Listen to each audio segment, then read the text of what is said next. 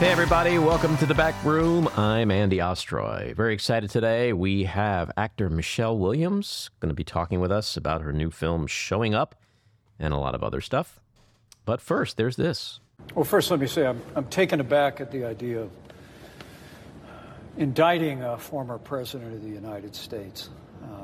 At a time when there's a crime wave in New York City, that the fact that the Manhattan DA thinks that indicting President Trump is his top priority, I think, just tells you everything you need to know about the radical left in this country. It just feels like a politically charged prosecution here.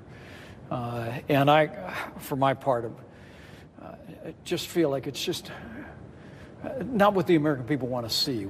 That is Mike Pence. He was talking to ABC over the weekend, and you can hear him struggling. He's just struggling to find a way to sound more pathetically cowardly. And I think he achieved his goal.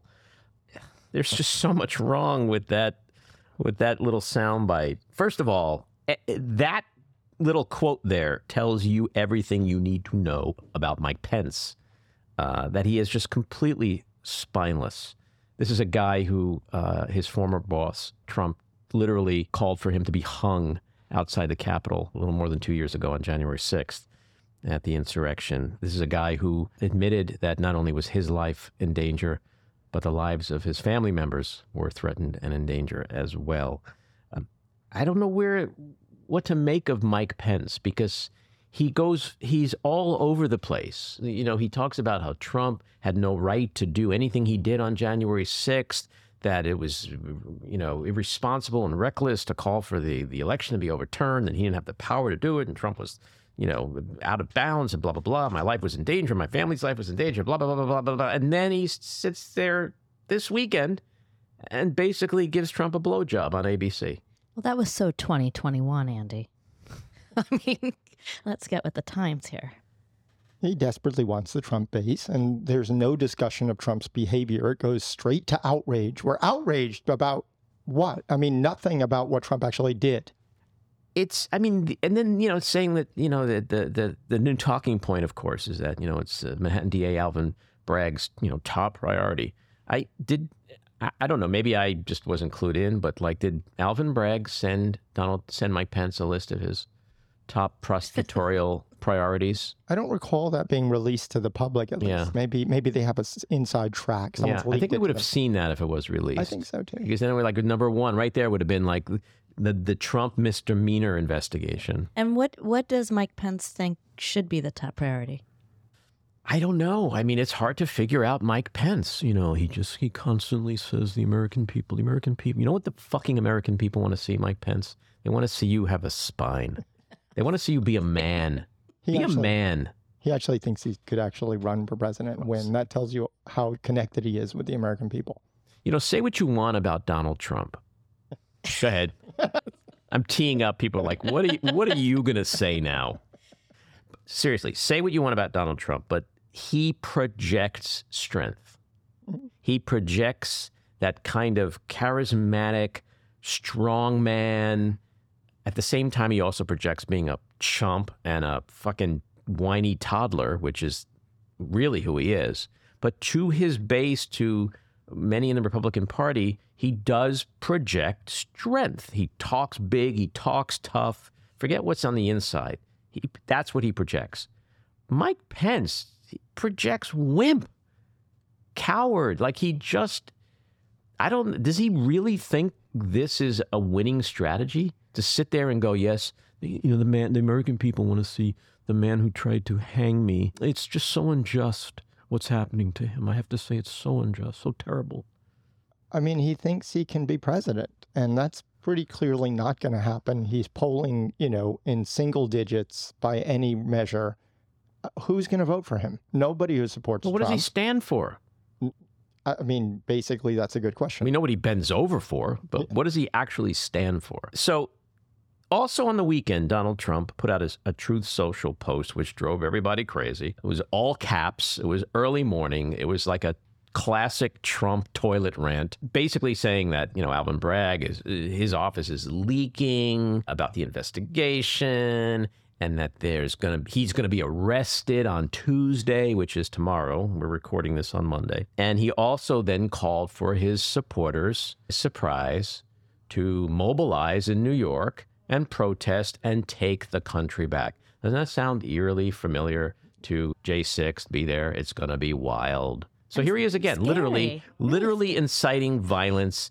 Yet again, despite everything that's happened in the last 2 years, he just doesn't give a flying fuck. And you know what? Why should he? Because he's still allowed to do this 2 years later, over 2 years later. Yeah, and everyone is extremely concerned for good reason. You have the Christian nationalist out on Twitter talking about that this is during Lent, and then Trump is just like Jesus, where they're going to crucify him, he's going to be resurrected. And it is off the charts crazy if you pick up a rock and look what's under the internet. I'll tell you, this is goddamn awful what they're doing to Orange Jesus. If they do this to Orange Jesus tomorrow, there's going to be some bloodshed. Unfortunately, there may well be. I don't think there's going to be anything tomorrow. First of all, New York City cops are pretty fucking tough, and they know how to deal with this shit, in my opinion. Number two, I don't think anyone wants to go to jail for this fucker anymore. I really don't. I mean, I think they had a party on January 6th because they thought the big guy is in the White House and he's going to protect them.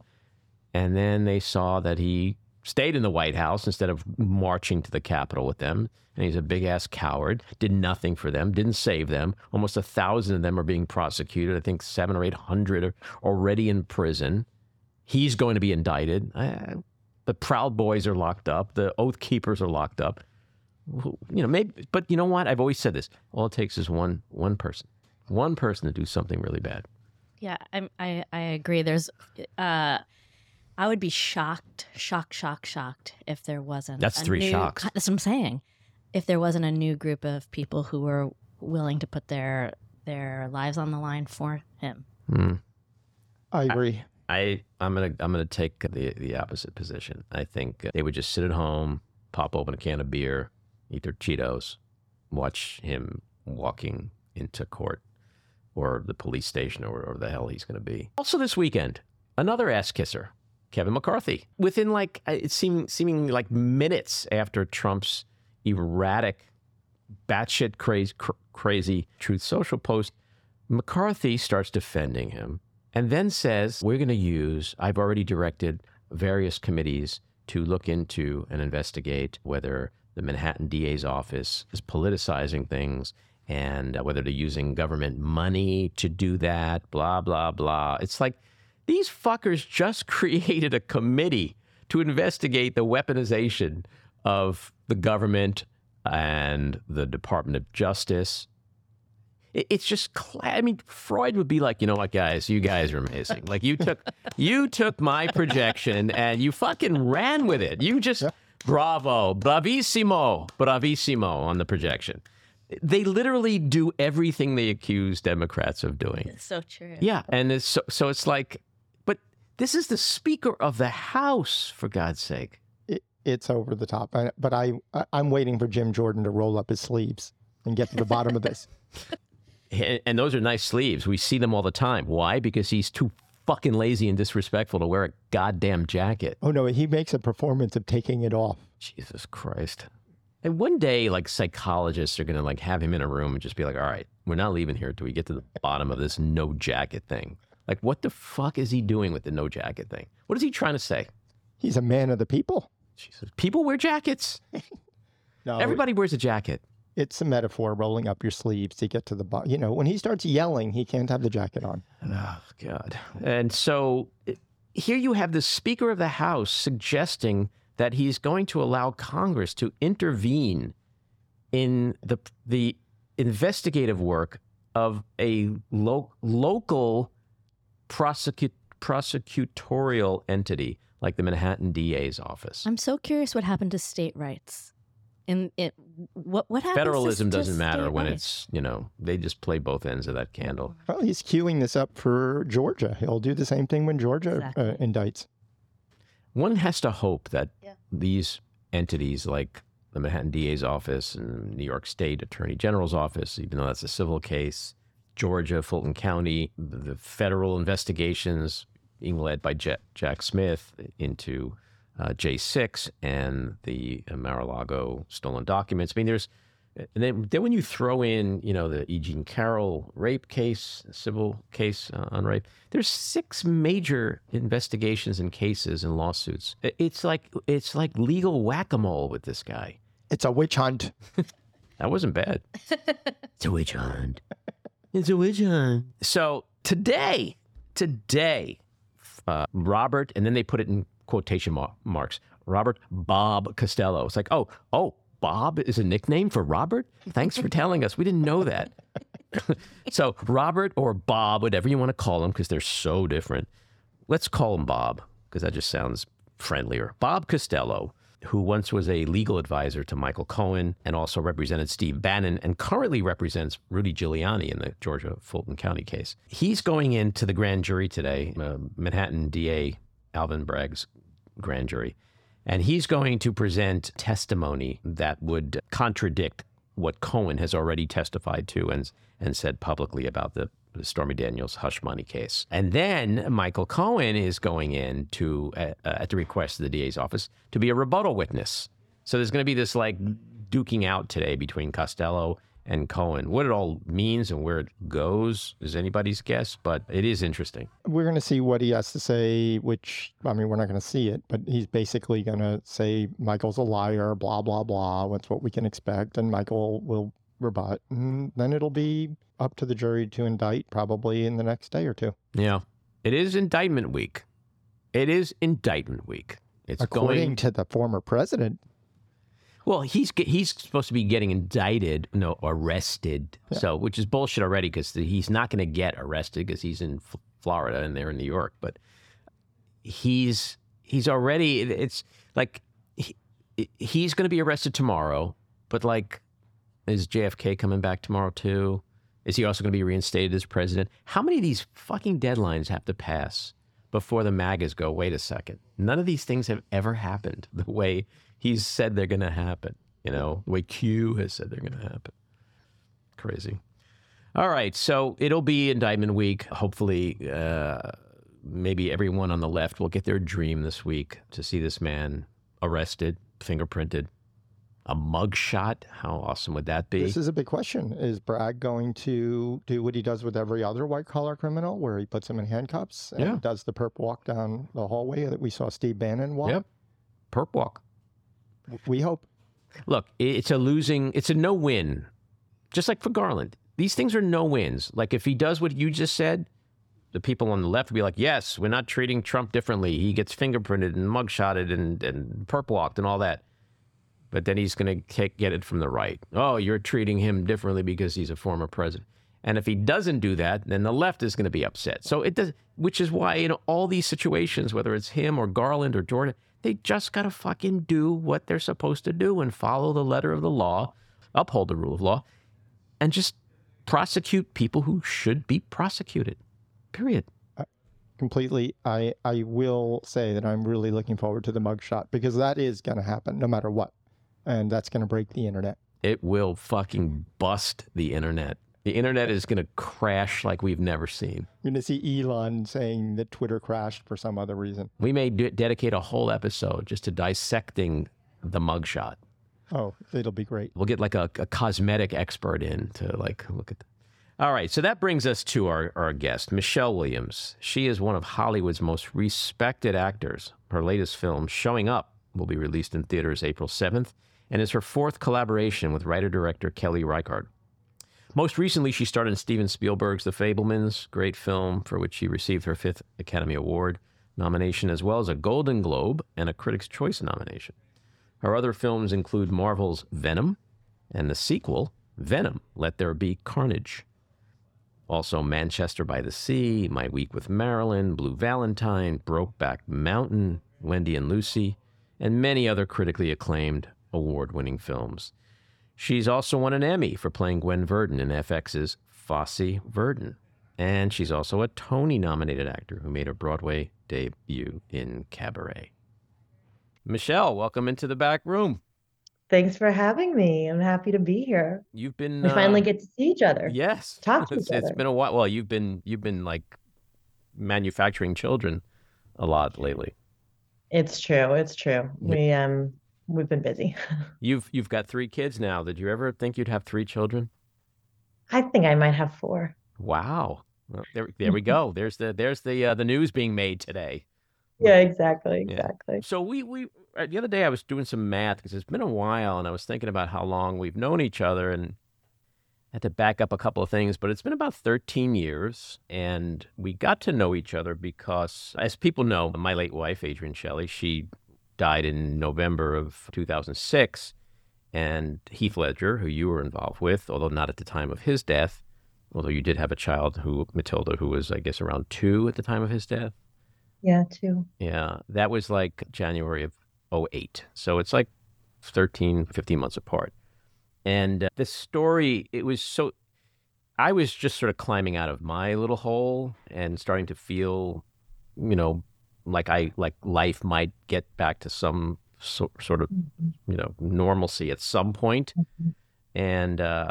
And then what happened with your family, it just sort of hit me in a way, our kids were this similar age. And so I wrote you a letter, and Yeah. I don't remember a lot of what was like what was in the letter, but I remember the gist of the letter. But do you I do. remember the letter?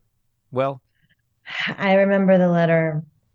I remember, first of all, I'm so amazed when I hear you say, that it was 14, 15 months apart because you managed to reach out to me, even though it was still so fresh. That takes a lot of, I mean, do you remember how long it took me to write you back? yes, I do. Yeah, I Um, do. It was a strange moment. yeah. So, when I remember so well when I got your letter, because this is going to sound so strange, but this is really going to sound bizarre, but yeah, I think I know you understand, and I think anyone listening who's experienced grief in this way will also understand. When I got your letter, I wanted to eat it.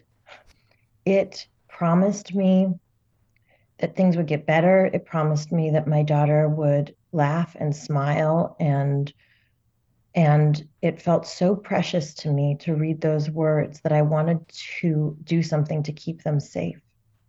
And I did not eat the letter, but instead I pinned it up in our pantry. I pinned up the letter and the picture. You sent me a picture of your daughter smiling on a beach, and it was like sunshine. I pinned it there to remind myself that this man, this stranger, had promised that things would get better. And it was like a little like corner of sunshine in very dark days. And it took me a long time to write you back, which I felt so badly about because you had no idea that this letter had arrived and affected me in such a profound way. But it took me a long time to get my bearings. It took me a long time to figure out how to say thank you, exactly which words to use. It was about 2 years. Yeah. No, it's interesting because over the last 17 years now, since Adrienne has died, I've become friends with a lot of people. I call them my tragedy buddies. And they are everyone from well-known people to just people, everyday people who get up and go to normal jobs every day, and everyone in between. And so I often, I could sit and watch Dateline and see something that's just tragic and horrifying, and I'll reach out to people. Sometimes I get a response, sometimes I don't. So it wasn't like I was looking for a response. It's just, I felt so horrible when Adrienne died that I needed to sort of let people know that no matter how dark you think it is, like those are your darkest days. They do get lighter. And because that sort of made the tragedy bearable on some level, if I could share that sort of trajectory, because people had done that for me. There was one guy whose son hung himself when he was 14 years old. And And he reached out to and me. he came to me when Adrienne died. This was years later after his son did that. And he just laid out like a roadmap of what's going to happen and how I'll feel and blah, blah, blah. And it was all true. And so he understood. But so I didn't expect anything because oftentimes I don't. And I don't write things to get a response. But I remember going in my mailbox. It was 2 years later, and there was a handwritten letter. I had written you a handwritten letter. And it had an upstate New York address. And I was like, what is this? And I'm very political, so like I'm always a little leery of like people sending me things because sometimes they send me things that aren't really cool. And it said photo, inside. And you had sent me back a photo of Matilda smiling and happy, and it was just it was just one of those things that when I look back on the moments in life that truly suck, it's moments like that help to make them suck less. So Everything that you promised me came true. And I just have to say, like, I admire the reach out so much because that can be really difficult. When you're in the depths of despair, it's pretty hard to extend yourself. And you did that. Mm-hmm. Well, You interestingly, found it was at a time when I did feel like life is going to suck, but it's not going to suck the way I thought it was going to suck like a week after Adrian died. So it was like that moment hopefully will come for you as well, where, yeah, this is your new truth, your new reality, but it's not going to be the way you feel it is right now. And that was so important when people said that to me, that, because when you're in the throes of it, you need that kind of ability to sort of see beyond what's right in front of you, because what's right in front of you is just awful. But anyway, to make a long story short, I'm glad that somehow this crazy tragedy mess had brought us together, and that we got to know each other and be in each other's lives. And because you're a pretty so cool, am I, and I'm pretty cool grateful person. for any opportunity to like tell you again. You never know, right? Like how profoundly you can affect somebody. And that letter and that photo was light in the darkness for 2 years for me. I really clung to what you said. I believed what you said, and it got me through. So, well, the world needs more of that. Practice for sure. Andy's reach out because you never know. Yeah, and it was cool that we wrote handwritten letters. Who does that anymore? I know. So you've had a busy, you've been busy. You just came off the Oscars, The Fabelmans, great movie, 5th Oscar nomination. I watched 2 of your movies last week. I watched The Fabelmans and I watched Showing Up, yep. what we're going to talk about. And they're both so different, yet, I say this as a member of the tribe, you played a pretty good Jew. I got to say, that was when you first set out to do that, was that like, how am I going to play a Jew? I have wanted pretty much my whole conscious life to be Jewish. I lived in between 2 Jewish families. When we lived in San Diego, I lived in between 2 Jewish families, and who had girls my age. So I spent a lot of time with them, and I was so entranced by as opposed to at my house where religion looked like a Christmas tree, this like mystery and wonder and heritage and music and questioning it. I was over at their houses for holidays constantly. So it really spoke to me. And so this was a real dream come true. And this may sound like a dumb question, but I've been known to throw out a few of those. Did you I know that actors, they have dialect coaches, they have this coach, that coach. Like, did you have like a Jew coach? I did not. No, I mean, the film was written by Steven Spielberg and Tony Kushner, so they were your Jew coaches. Yes, I had a couple of leading experts in the field. Yeah. And your husband is Jewish, right? My husband is Jewish, yeah. So you had a lot of Jews around you telling you how to be a Jew. 2 little boys are half Jewish. Yeah, so it is actually something that it's the way I want to raise my kids.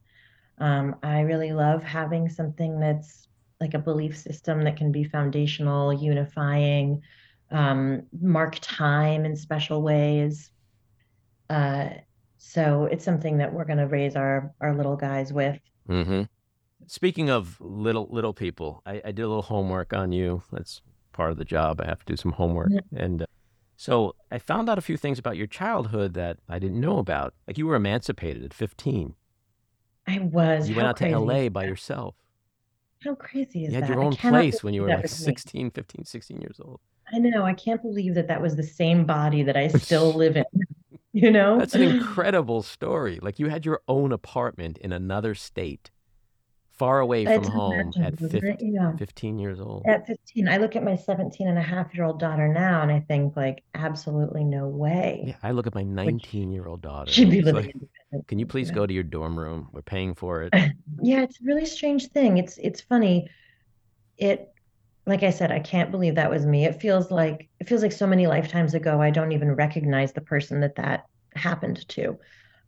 But I guess it did. I have so few, I have like like photographs of memories of it. But then I moved I got emancipated when I was 15 and moved to Los Angeles. And then by the time I was 16, I got the TV show Dawson's Creek. So I moved Right. out to North Carolina. And I always feel so super grateful that I was transported out of Los Angeles and into like a sleepy southern beach town because I think that it allowed for a safer semi-childhood like experience. The Mm-hmm. crew was really protective of us. It was obviously like pre-internet, pre-cell phone, so we were allowed to kind of bump into walls and make some mistakes without the consequences being too hugely broadcast through the universe. Mm-hmm. And so I feel like in some ways that really saved me. And Yeah. I had a job to go to. We worked extremely long hours. We had lots of dialogue to memorize. Things were expected of us. It you know, focused my youth Mm-hmm. on a professional life. It's interesting you say that because my friend Hillary Burton has a similar experience when she worked on One Tree Hill. It was also, I think, maybe filmed in North Carolina or Same some. place, yeah. Yeah, We were all Wilmingtonians. yeah. I want to ask you a question about the Oscars. There's a lot of people who, I mean, it's great when you get recognized for the work you do, especially by peers. But then there's also a lot of people who feel like, it's not a competition, and how could you pick the best? So many roles are so different, and the Yeah. movies are so different. Where do you land on that, having been through that machinery for so long? Well, I mean, the two things are connected, right? Like I left home when I was very young, and um, I've been acting since I was 12, and I auditioned for 2 years before I ever got a single job. Like my trajectory was not straightforward and it was not straight up. Mm-hmm. So um, it took me a really long time to be able to make the kind of work that I wanted to. It took me a really long time to be able inside of myself to make the work that I wanted to. There's like the desire for the thing, and then there's the ability to do the thing. Mm-hmm. And both of those things took me long, painful years. So to find myself in a place where I've been invited to the Oscars 5 times, it will never feel to me like anything other than a miracle. And I will ultimately be nothing but entirely grateful. Mm-hmm. So that's how I feel.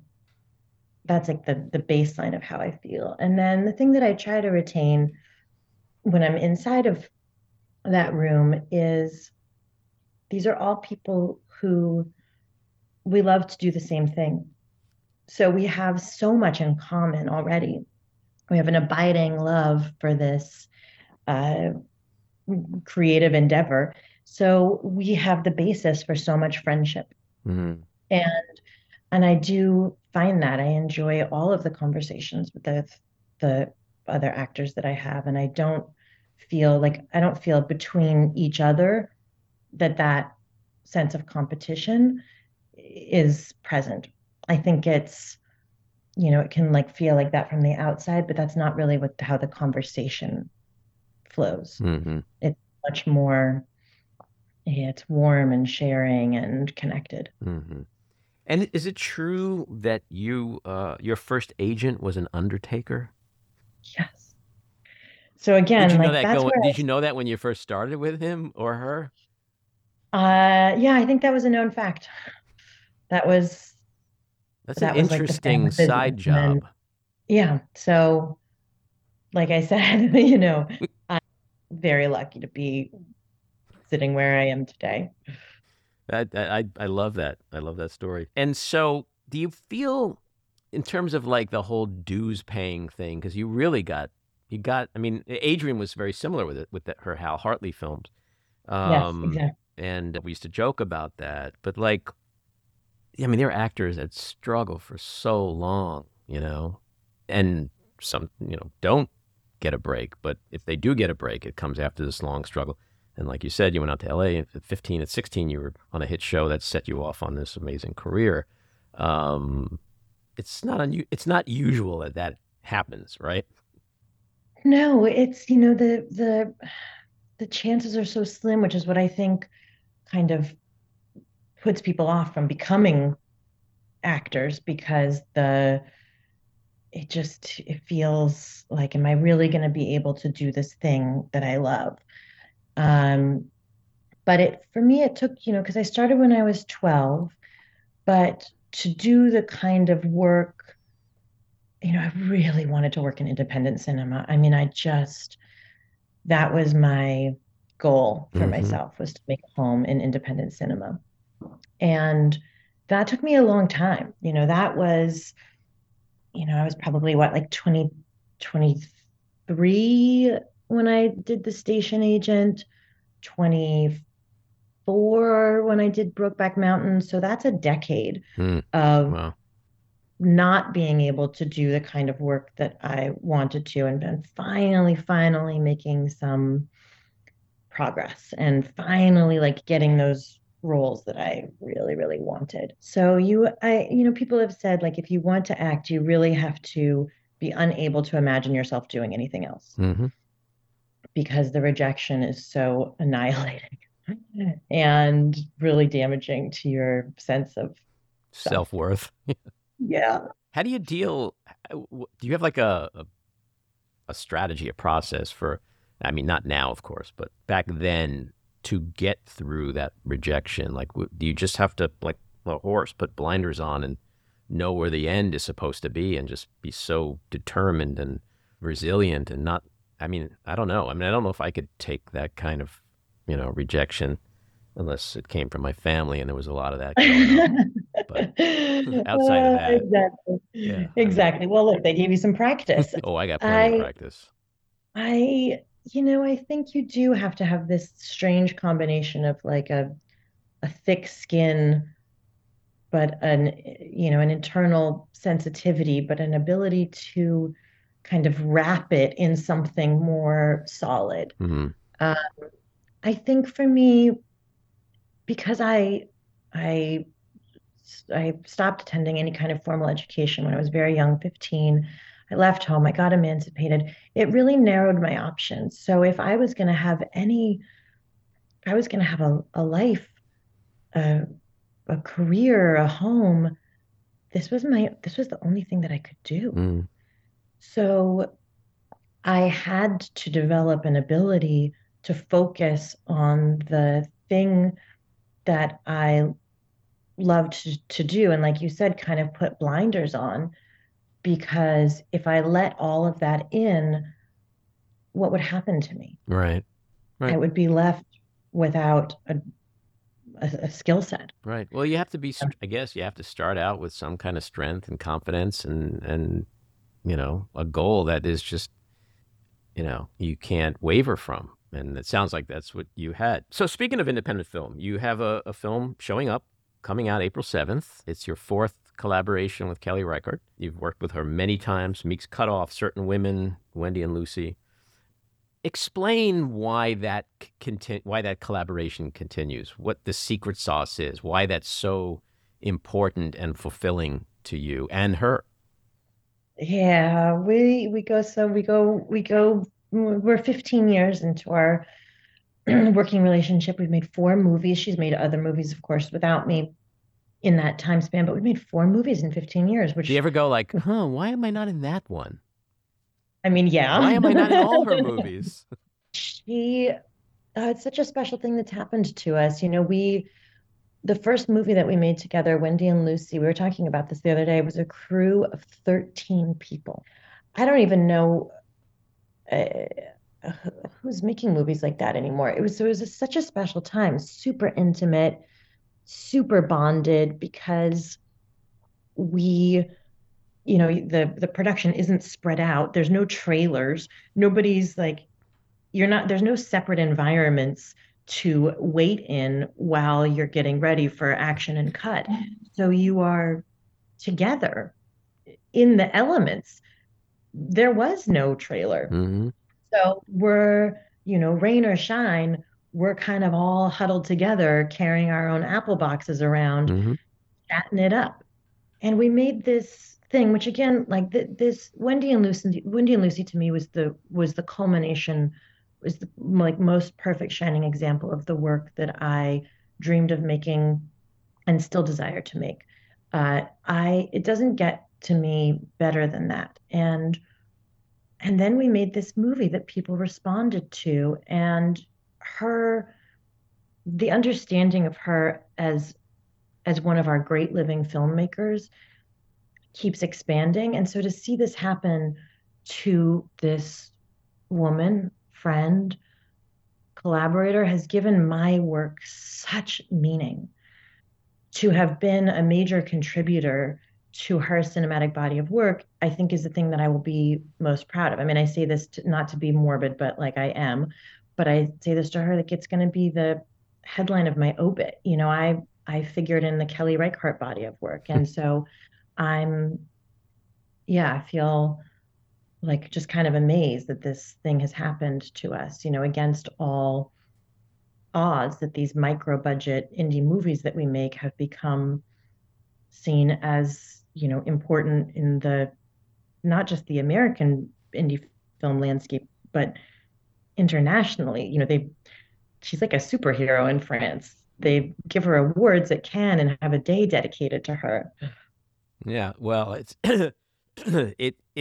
it seems like you're really fortunate to be in the position where you can do big budget films, take home a nice paycheck, so that you can get to do these kinds of films, which is, I would think, a unique position to be in. And it's an unfortunate, I mean, independent film was never a place that, was popular outside of a small nucleus of people. And then certainly the money never flowed in.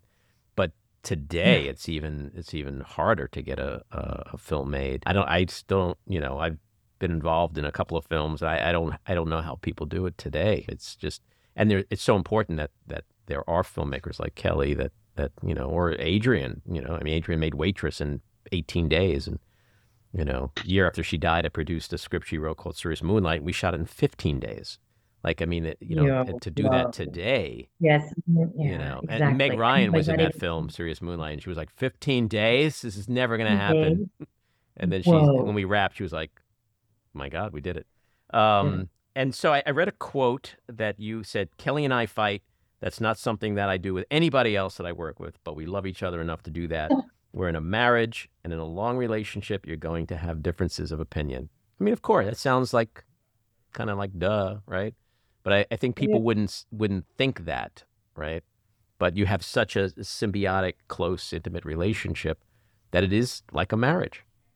Yeah, I think that we know that, we've proven that to each other over 15 years and 4 films. Like, we're not going anywhere. And I will always say yes when she calls me, and she seems to continue to want to call me. So there's a kind of safety of it's unbreakable at this point. We've been through so many different kinds of experiences together, and we feel safe enough to fight. We don't fight the entire time. I mean, I'm, aside from being one of her collaborators, I'm also her biggest fan. So when she tells me, I always try to figure out how to do how to be the thing that she sees in her mind. Mm-hmm. And so like, I will try anything that she wants me to. We've just come to a couple of sticking points where we are on opposite sides, but then we come together, and There's a lot of love, but yeah, I never really fight with anybody, but What was it about Lizzie's the character of Lizzie that you loved? I think what I loved thinking about was these things. So the movie is really about how do you just sit down at your table and start making your work, whatever it is that you apply yourself to, how hard it is to just begin, let alone then create. And these things that happen in our days, are they that seem like perhaps they take us away from a creative process? Are they in fact part of the creative process? Are they happening to us, or are we creating them? Mm-hmm. And how so much of art making is life making first. It's, arguing with your friends, it's sitting down at the bar, it's going on a walk, and that maybe it's all a creative process. She's such an interesting character because she's so like dark and dour and sad and lonely, controlled, so bottled up, but yet immensely likable and rootable. You can root for her. And I remember Adrienne once said to me, like, as a filmmaker, as a writer, she always tries to write characters, even the bad ones, that you can root for. Because if you don't root for them, then it's just like a one-dimensional character, And so this character that we shouldn't really like Lizzie all that much, but we do, Good. I'm glad you like her. I like her too. But I think that you see this person who is the product of her environment, the product of these two parents, one for whom she just can't do anything right and doesn't get any approval and is passed over for the brother who, why? Why does the mother, despite the brother's, continuous fucking up? Yeah. The mom just can't acknowledge what Lizzie does, while perfectly able to acknowledge what her brother does. Mm-hmm. Because the brother needs the mother in a way that Lizzie doesn't. In a way that Lizzie doesn't. So the squeaky wheel gets the grip. So I think, ultimately, I kind of think it's a movie, but also about like parents and children, which is actually very much like The Fabelmans, and about how, frustrating is it, for, I think in Lizzie's case, like I think her parents feel, especially her mother, frustrated that she can't make Lizzie who she wants her to be.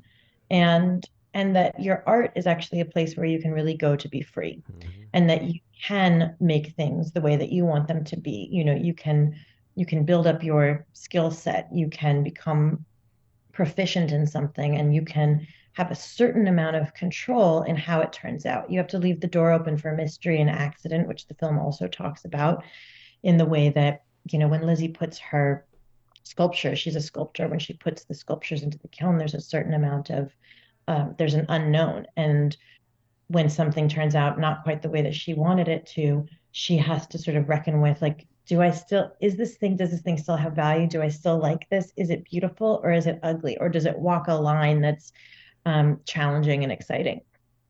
So I think I find that really moving, that, art is a place where you can go to work out these ideas, to work against these ideas, and to really find some liberation. Mm-hmm. Did you want to play her as a Jew? That's a joke. Well, do you think I did play her as a Jew? Well, dark and dour part perhaps reminded me of some elderly Jews in my family. Judd Hirsch is my father in this movie and showing up. He was my uncle in The Fabelmans. Yeah, I was going to ask you, is that like a thing now that you have to work with Judd Hirsch from now on? Yeah, we're looking for our next project, just putting it out there. We're looking for something vaudevillian. He wants to sing and dance. How about Taxi, the movie? Taxi, the movie, saying. There you go.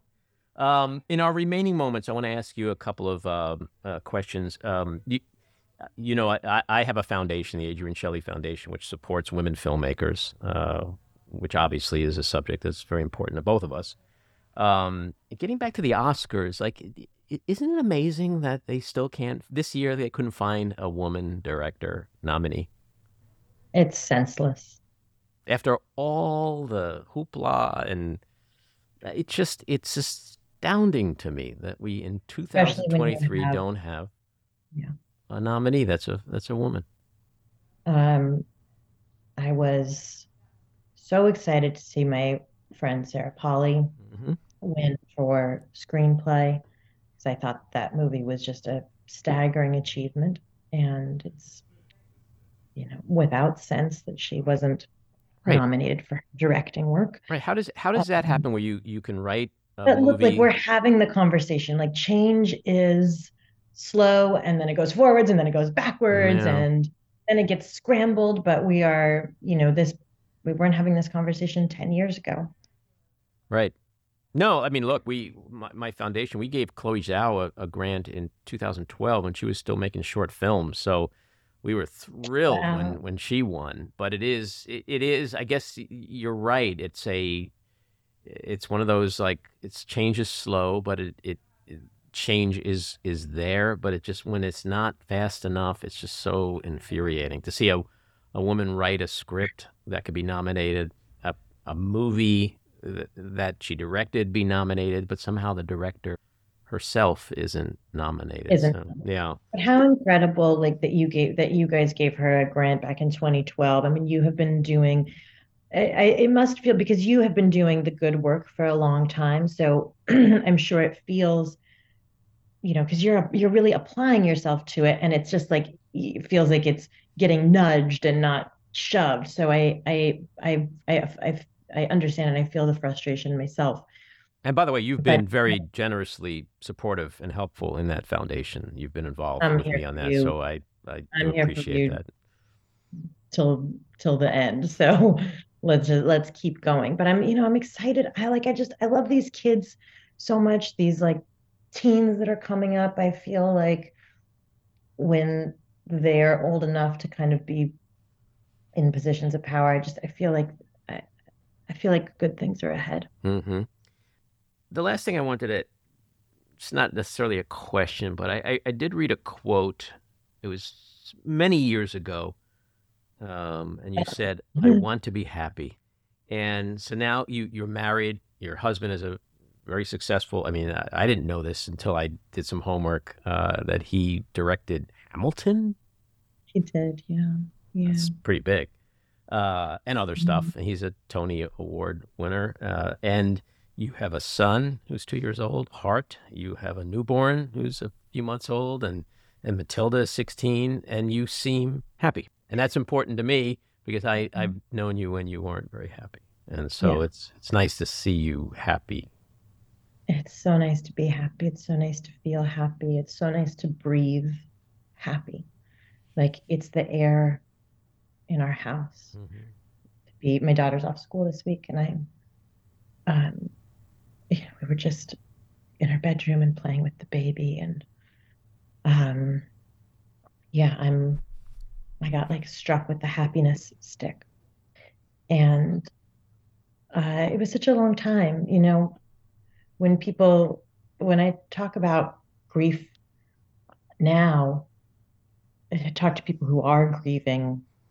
I think that if I would like to expand the time frame that people put on it because I think it's compounded too when children are involved, right? Because there's your grief, there's their grief, there's your grief for them. Hmm. And I would say like it wasn't a bad year or two, like it was a bad decade. It's a Hmm. hard decade. Hmm. It takes a long time to turn things around. And it's incremental, right? Like it does get better. Like the waves come less frequently. When they hit, they still crash, but they Hmm. come less frequently. Yeah, no, it's like being in the ocean. It's like you stand up and you're like, oh, and then boom, it's like it knocks you on your ass again, and you're like, I didn't see that coming, and then all of a sudden it's the same thing, and then you start to realize, like, all right, this is what I got to roll with. I can stand up for a while and things are good, and then it's gonna crash, and then maybe the sea water just evens out after a while. You know.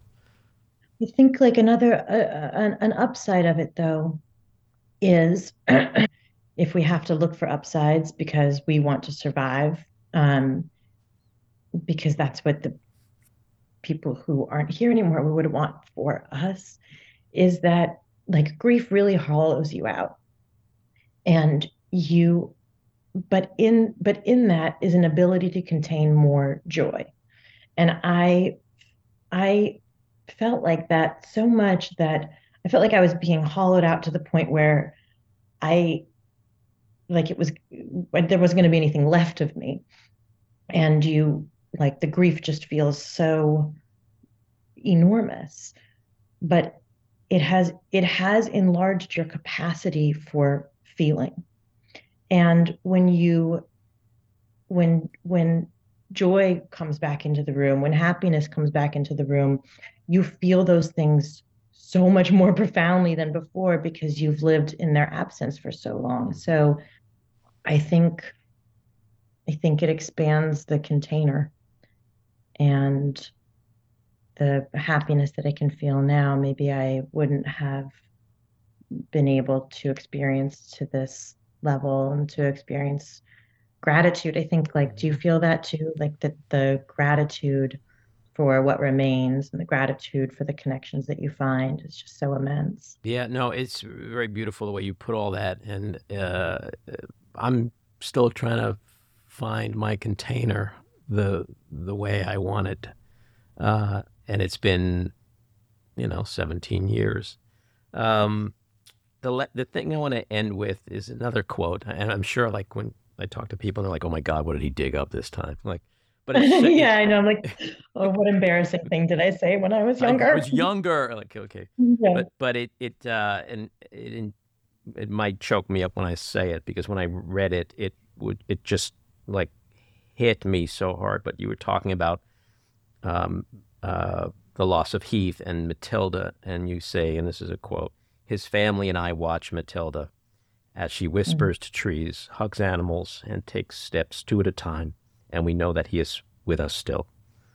I mean, it was like an hour of composure before I was able to function again after I read that, because it spoke to me. It just spoke to me, because every day I go through that same emotion with Sophie.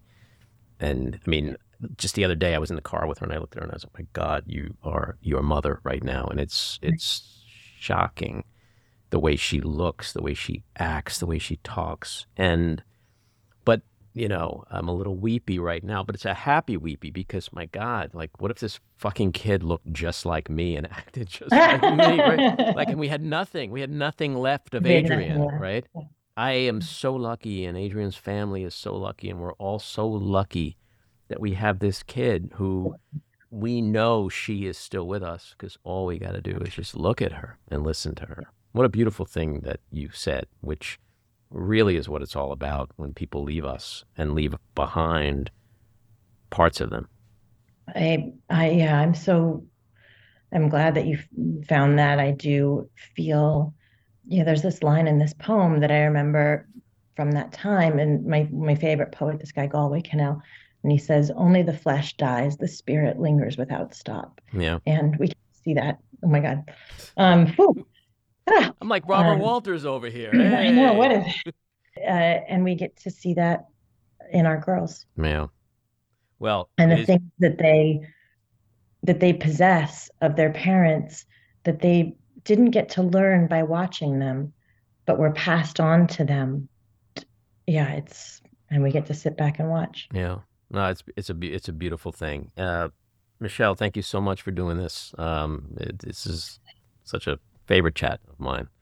It's utterly my pleasure, and let's do it again, and also get coffee. Yes, for sure. Good luck with the film. It comes out, everybody, April 7th. It's a truly enjoyable film, and it's just another way to see Michelle do what she does so well. So good luck with it, and hope to see you soon. Thanks for having me, Andy. All right. See you soon. Bye-bye. Bye. Well, that's episode 53. If you like what you've been hearing, and even if you don't, let us know.